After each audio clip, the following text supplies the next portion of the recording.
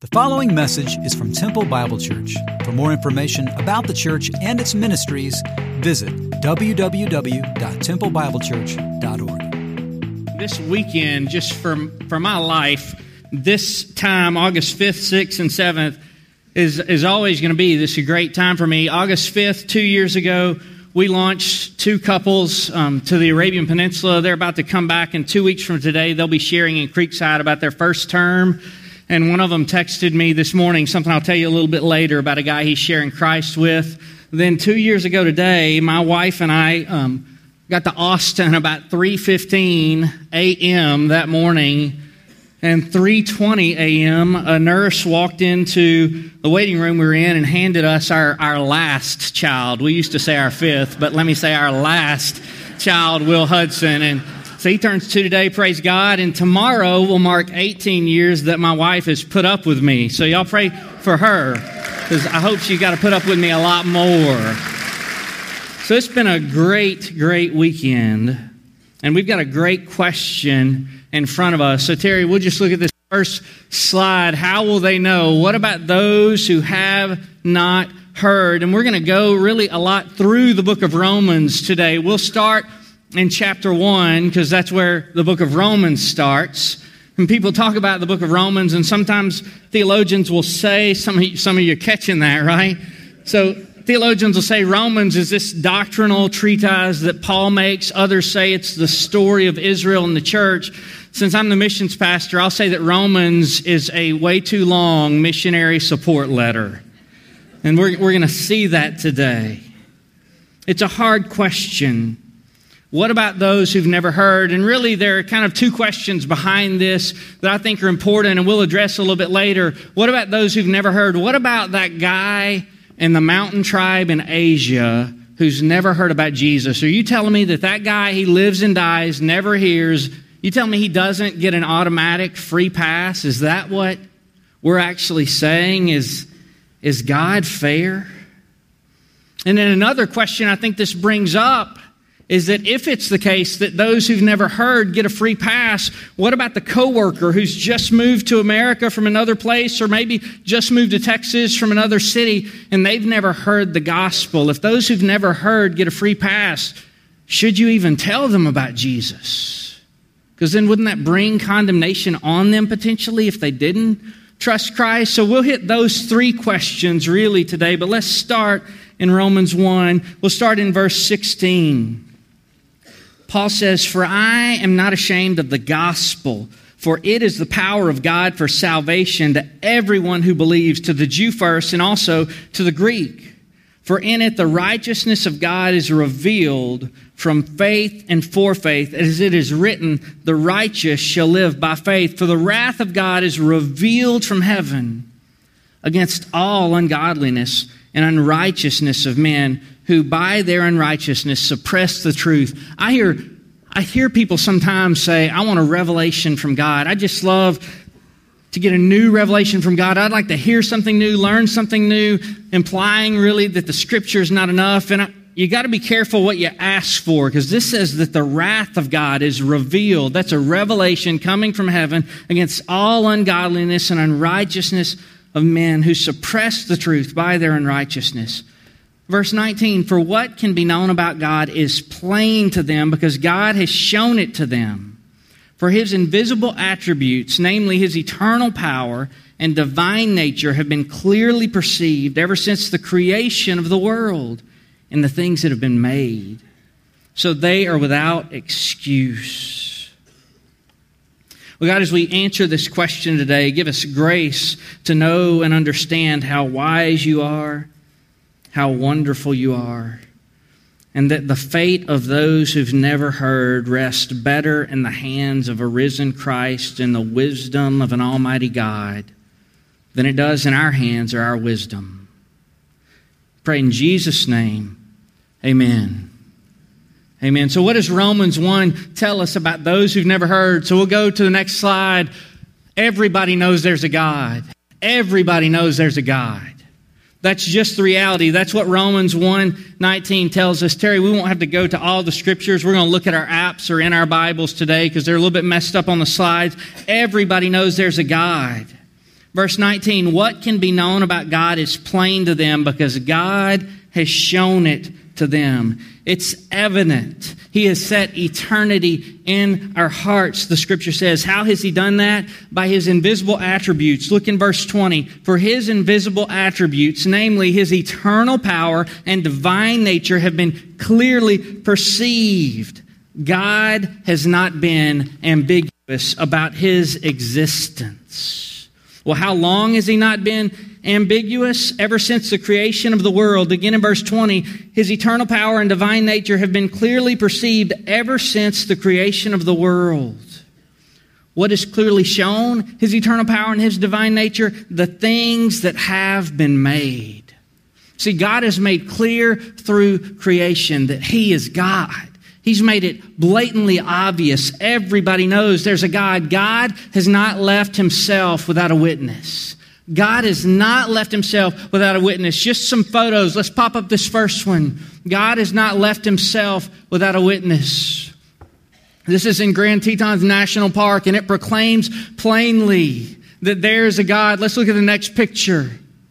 Another shot from a similar area. So we'll go to that next slide. He has not left Himself without witness. But what about places where people have not heard? Let's go to the next slide. These are mountains and a river in Pakistan. In Pakistan, where many tribes have yet still to hear, God has not left Himself without witness. What about Myanmar? This is a sunrise, this next one in Myanmar. God has not left Himself without witness. What about in Bangladesh? Here's this crazy-looking little animal called a chameleon. It's got these eyes that move all over, changes colors. God has not left Himself without witness. And then one of my personal favorite animals, I don't want one as a pet or anything, I just think they're beautiful. This is a snow leopard in the mountains of Nepal.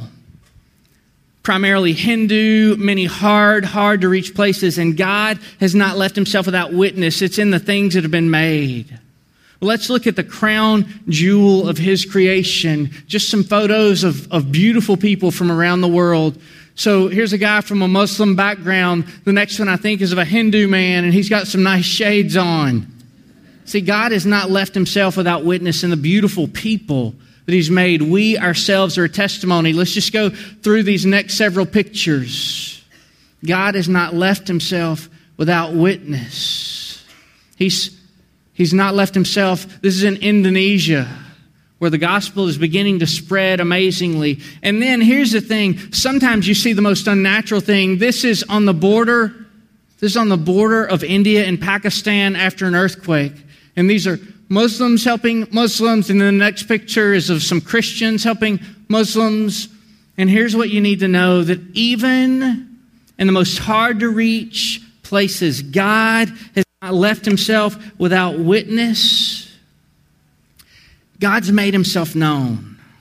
He's made Himself known. This is why sometimes popular atheist authors really don't come off like they're atheists. They come off like angry theists.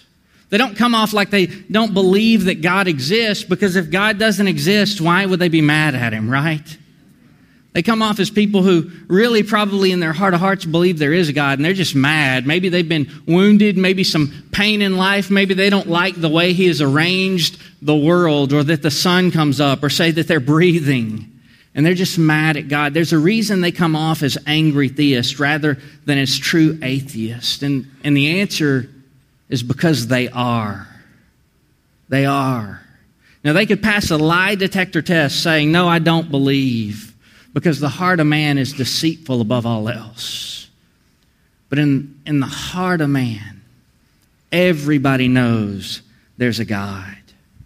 Everybody knows there's a God. Therefore, everyone is without excuse. Everyone is without excuse. He's shown Himself through the things that have been made, so they are without excuse. Verse 21, for although they knew God, they did not honor Him as God or give thanks to Him. So though they knew there was a God, through what has been made, they don't honor God or give thanks to Him. They don't worship and they don't have grateful hearts. But they became futile in their thinking, and their foolish hearts were darkened. Claiming to be wise, they became fools Romans 1:22 says, "And they exchanged the immortal God for images resembling mortal man, birds, animals, and reptiles." People worship creation. Maybe they worship the sun. Maybe they worship their ancestors. Maybe they worship a great dead teacher. Or maybe, as secular humanists do, they just worship humanity. He says, though they know there's a God, they've turned their hearts away. So Chase, come on. Come on, what about the man, the innocent guy from the mountain tribe in Asia? See, people have used this over and over and over. What about the innocent guy from the mountain tribe in Asia? Well, the answer is the innocent guy from the mountain tribe in Asia, he goes to heaven according to the Scripture. The problem is there are no innocent guys. There are no innocent guys. And as you go through the book of Romans, you see this reality. So we'll go to this next slide. All people need help from outside themselves to be found innocent, righteous, and justified in the sight of God. All people need help from without themselves or outside themselves to be found righteous, justified, innocent in the sight of God. That's really what Romans 1, 2, and 3 state. Romans 1, 2, and 3 state that. I think there's a slide with that, Terry, but I'm not certain. So let's look in Romans 3, as it tells us there are no innocent people. In Romans 3, about verse 9, Paul goes through this quoting of a psalm where he's showing that there's no one innocent. And then in verse 19, he says, "Now we know that whatever the law says, it speaks to those who are under the law, so that every mouth may be stopped." All the excuses, all the arguments, every mouth may be stopped, and the whole world may be held accountable to God. Verse 20, "For by the works of the law, no human being will be justified in his sight, since through the law comes the knowledge of sin. But now righteousness of God," verse 21, "has been made known apart from the law. Though the law and the prophets bear witness," or they testify about it. Every mouth is stopped before God. There are no innocent people. We turn away very naturally. We need God to draw us to Himself. We need God to draw us to Himself. So we need help. What about those who've never heard? They need to hear, and they need to hear about a man, Jesus. Terry, if you'll jump to the slide, it says Jesus Christ is the one who redeems us from our sin. He makes atonement. He is our substitute. He is our substitute. Let's continue in Romans 3, verse 21. "The law and the prophets bear witness to this righteousness that comes from God." Verse 22, "The righteousness of God through faith in Jesus Christ for all who believe, for there is no distinction." Verse 23, "For all have sinned and fall short of the glory of God." You and me and everybody that's been created in the history of the world was created to give God glory and to be joyful about it, and we fall short of that. We fail at it. We've sinned and fallen short of the glory of God.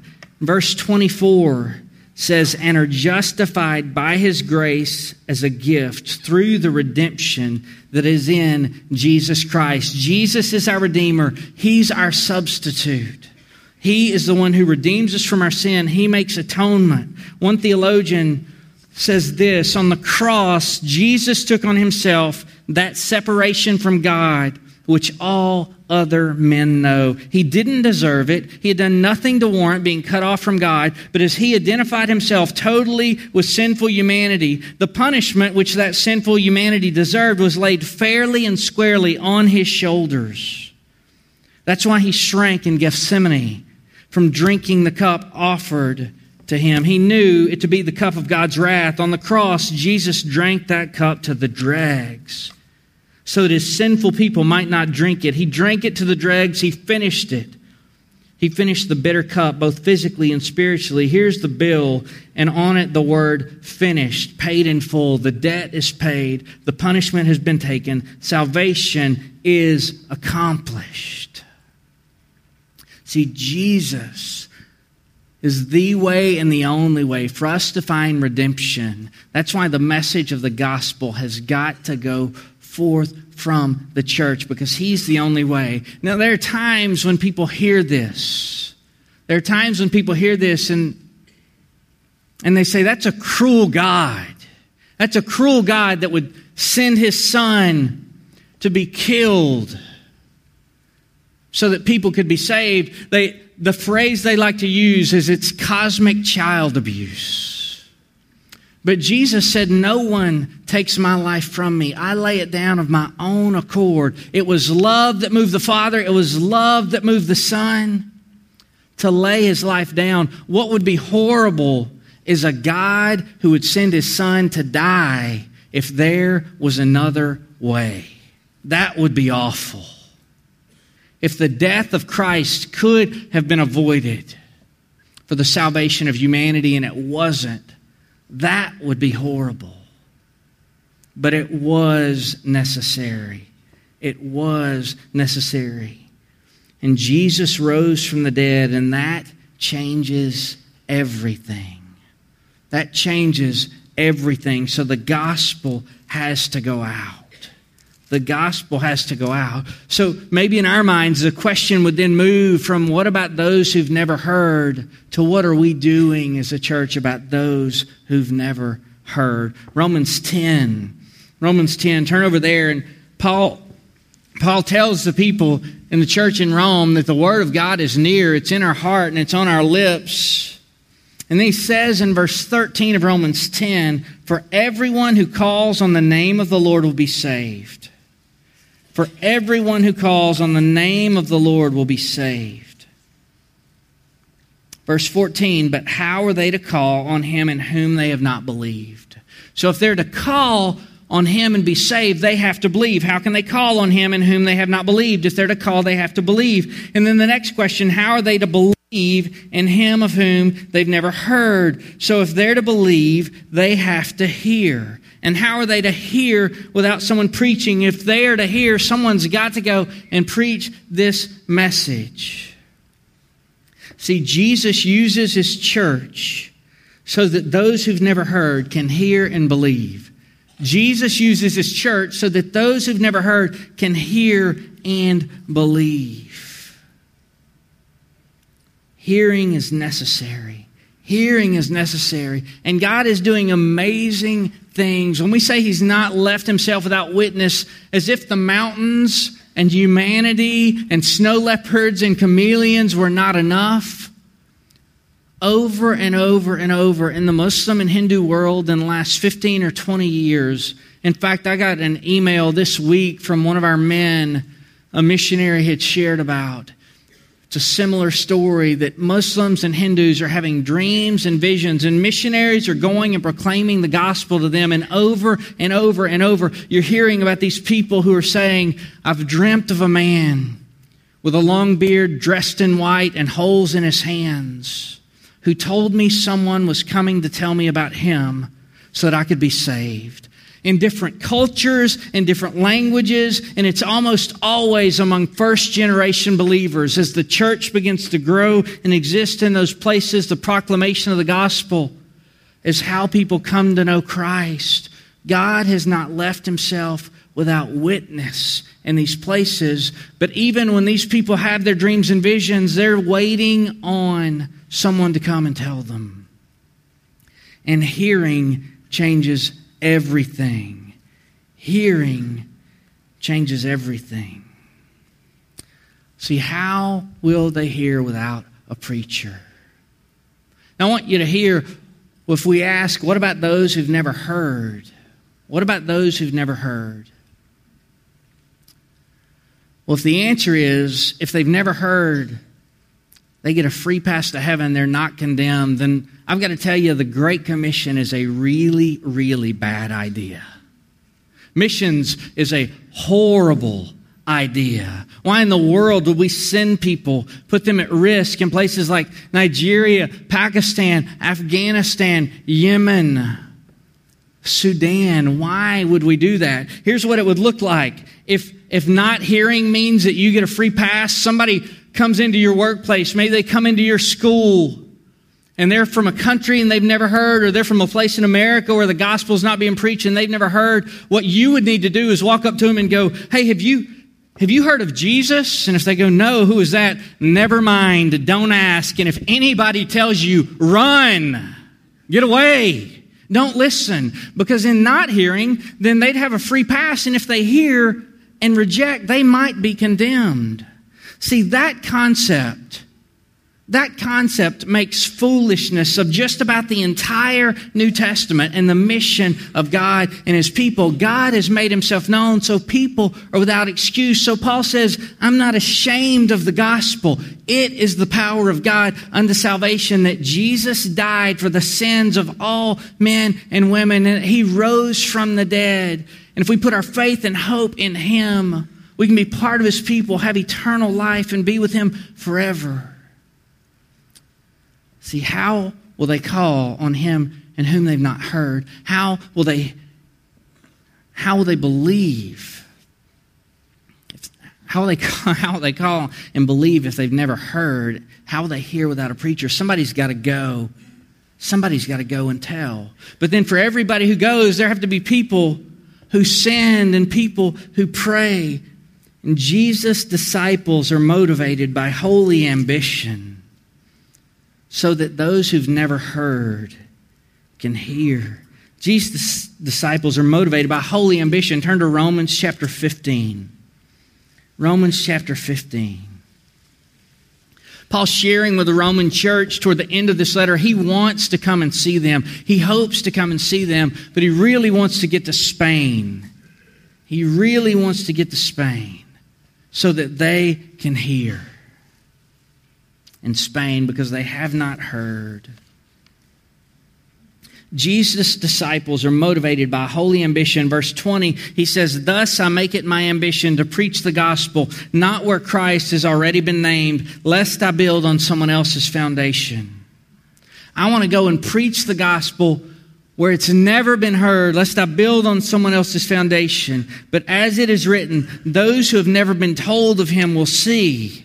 They're having dreams and visions. And those who have never heard will understand. The gospel is going out.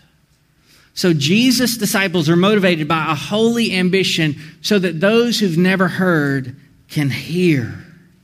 So that those who've never heard can hear. We've got people that we're sending and partnering with all over the world. That begs the question, well, Chase, do you want everybody to go and do missions? No, I don't. When my wife and I, others in the church and I begin to train young adults for missions, one of the things that we tell them is before you think about going, what you need to understand is God's heart for the nations is not a matter of geography. It's a matter of passion for His name to be known. It doesn't matter where you live. For everybody that goes, it takes between 50 and 100 families to send them. And they will tell you that the history of missions is a history of answered prayer. So it takes people on their knees. Well, Chase, can one church really make a difference? Can one church really make a difference? I had some maps I was going to show you about what Paul did, but I'm not going to show you those. I'm going to tell you just about this church that we're privileged to be part of. And specifically one lady who was part of our church and passed away recently. She was single all her life. She was a school teacher at Temple for over 40 years, and she died at the ripe old age of 88 years old. And this single school teacher left a portion of her estate to Temple Bible Church Missions that ended up totaling just over $300,000. She prayed for missionaries. Some dear friends of hers told me since she died, she would give sometimes $10, $15, $20 a month for missions, and she made a decision that she was going to leave this. And so Bill, who is up here and who was over at Creekside talking recently about this great work where there's a country in the Middle East where there are 21 million people in 10 provinces and no church. Well, we're partnering with him as he trains Arab church planters. And so from that estate gift, we've given $50,000 to launch churches into one of the hardest places in the world. Each of our missionaries is getting a little extra gift. Our partners in Rwanda, our partners in Ukraine. One of our missionaries with a big family who drive on roads that are just horrible ended up receiving a vehicle that they could travel better on. All because a lady who was single all her life and taught school and prayed for missionaries said, you know what, at the end of my life, I'm gonna give a big gift. And the gospel's gone forth. I don't know that she ever traveled out of America, may have never traveled out of Texas. But her life and in her death impacted the nations. Yes, one church can make a big difference. See, John Piper says this, when it comes to those who's never heard, we can go, send, pray, or disobey. You can go, send, pray, or disobey. That's what we can do. We can go, send, pray, or disobey. It's not that we've all got to move to a desert where it's 150 degrees in the summer and there's no indoor plumbing. Some of you might. I don't have a lot of friends when I invite people to that, though. There's no telling where God might lead you to go, but He might lead you to stay right here. Even as I look out and see Wendy Wolf went to Tanzania several years ago. She met a guy there named Philip Nasari. Philip Nasari shares the gospel in unreached villages in Tanzania. He plants churches there through digging water wells, and I don't even know how many. Wendy, how many wells have y'all dug now? 42 wells. So that means 42 villages have heard the gospel because somebody went on a short-term trip and got excited about the work that God was doing there. And so what about those who've never heard? The answer is they're hearing. They are hearing. But so many more need to hear. So many more need to hear. We're going to go from Romans to Revelation now. Revelation chapter 7. Revelation chapter 7. Last point you see there in your bulletin is that God will draw people to Himself from among those who have yet to hear. God will draw people to Himself from among those who have yet to hear.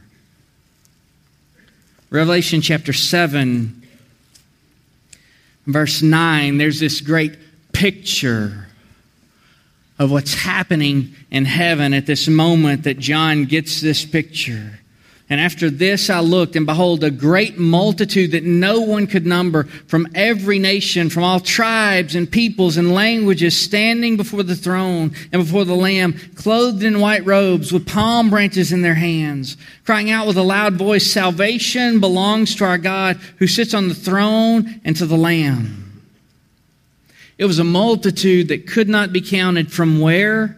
From all tribes and peoples and languages.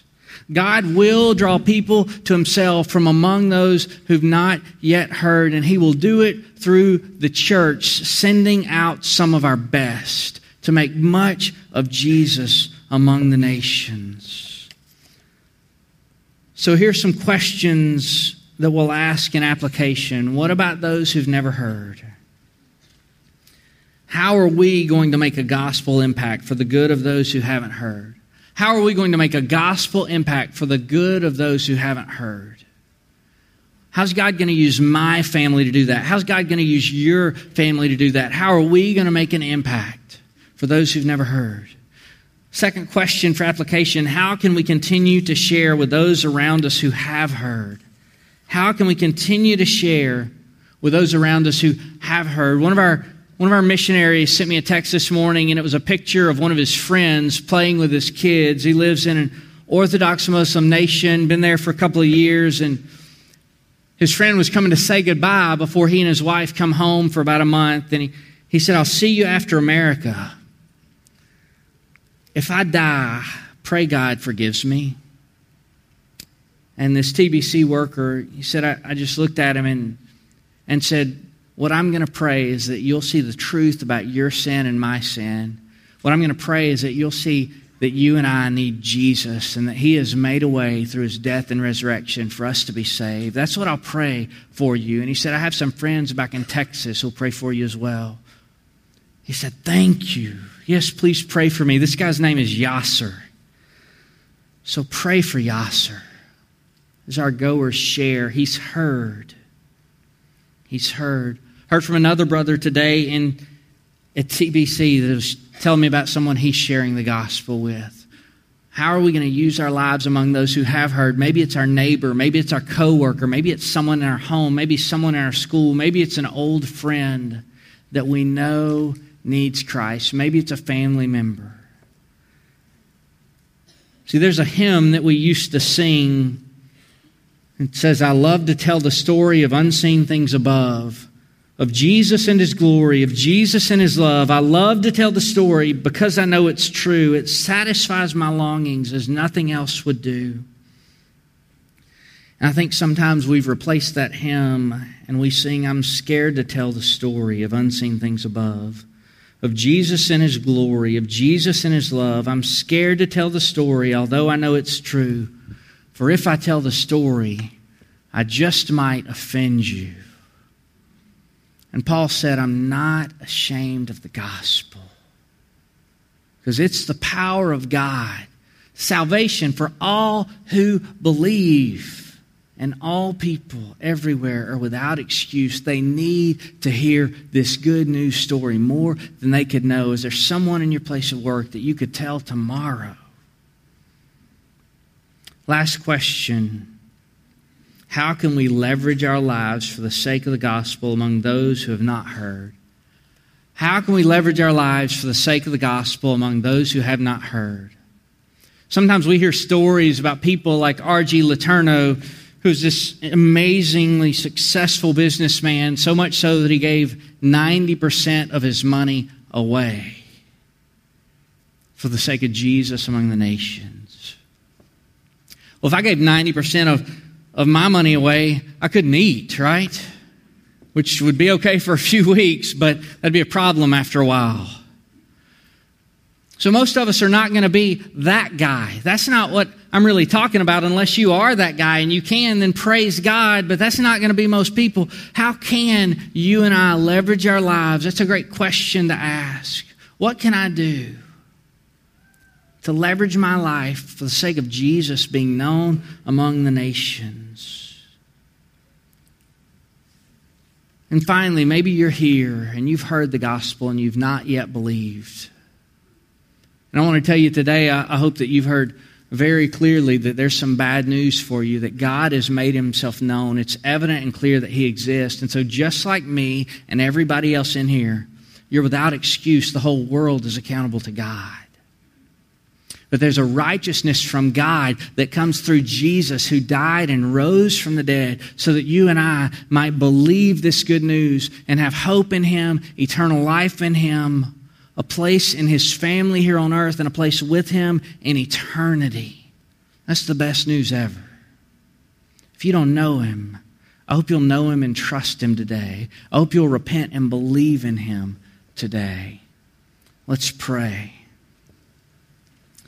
God, I pray right now for people who have yet to hear the gospel, and they're in Muslim and Hindu and Buddhist nations, and literally missionaries are weeks from being there. And God, I pray You'd continue to do this amazing, miraculous, mysterious work of giving dreams and visions of Your Son Jesus, so that when they hear, they can believe and put their hope in Him. God, I pray for our workers who are on the front lines of the missions world. God, I pray You'd give them boldness, that You give them love for the people around them, that You give them wisdom, that You'd open doors for them that no one could shut. And God, I thank You for this sweet little old lady who gave one last gift that is impacting the nations and will do so for years after her death. God, I pray for people in this room that don't know You, Father, that they might recognize and understand the gravity of their eternal situation. God, that you'd draw them to you, that they might repent and believe. And God, I pray for us as a church, Lord, as we continue just to press in to know Christ and make Him known. God, help us always ask all the more, how can we leverage our lives for the sake of the gospel among the nations? Give us wisdom, God, as we go our way and seek to make your name known, Lord. So there's a day, and there could be a day, when we wouldn't have to ask this question anymore, because everybody would have heard. Lord, let us labor toward that great goal. In Jesus' name, amen. And you are dismissed.